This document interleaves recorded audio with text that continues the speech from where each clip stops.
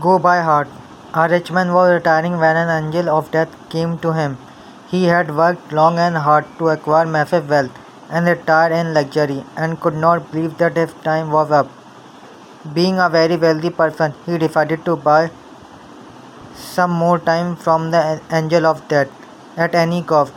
He bargained for a long time, but the angel was unmoved.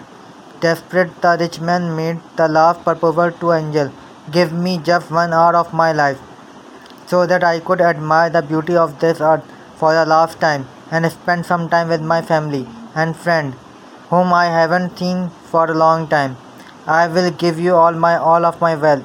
But the angel refused him. Finally the man asked if the angel could give him at least 1 minute so that he could write a goodbye note. His wish was granted and he wrote a note. Spend your time which was given to you in the right way. I could not buy even an hour of life with all my wealth.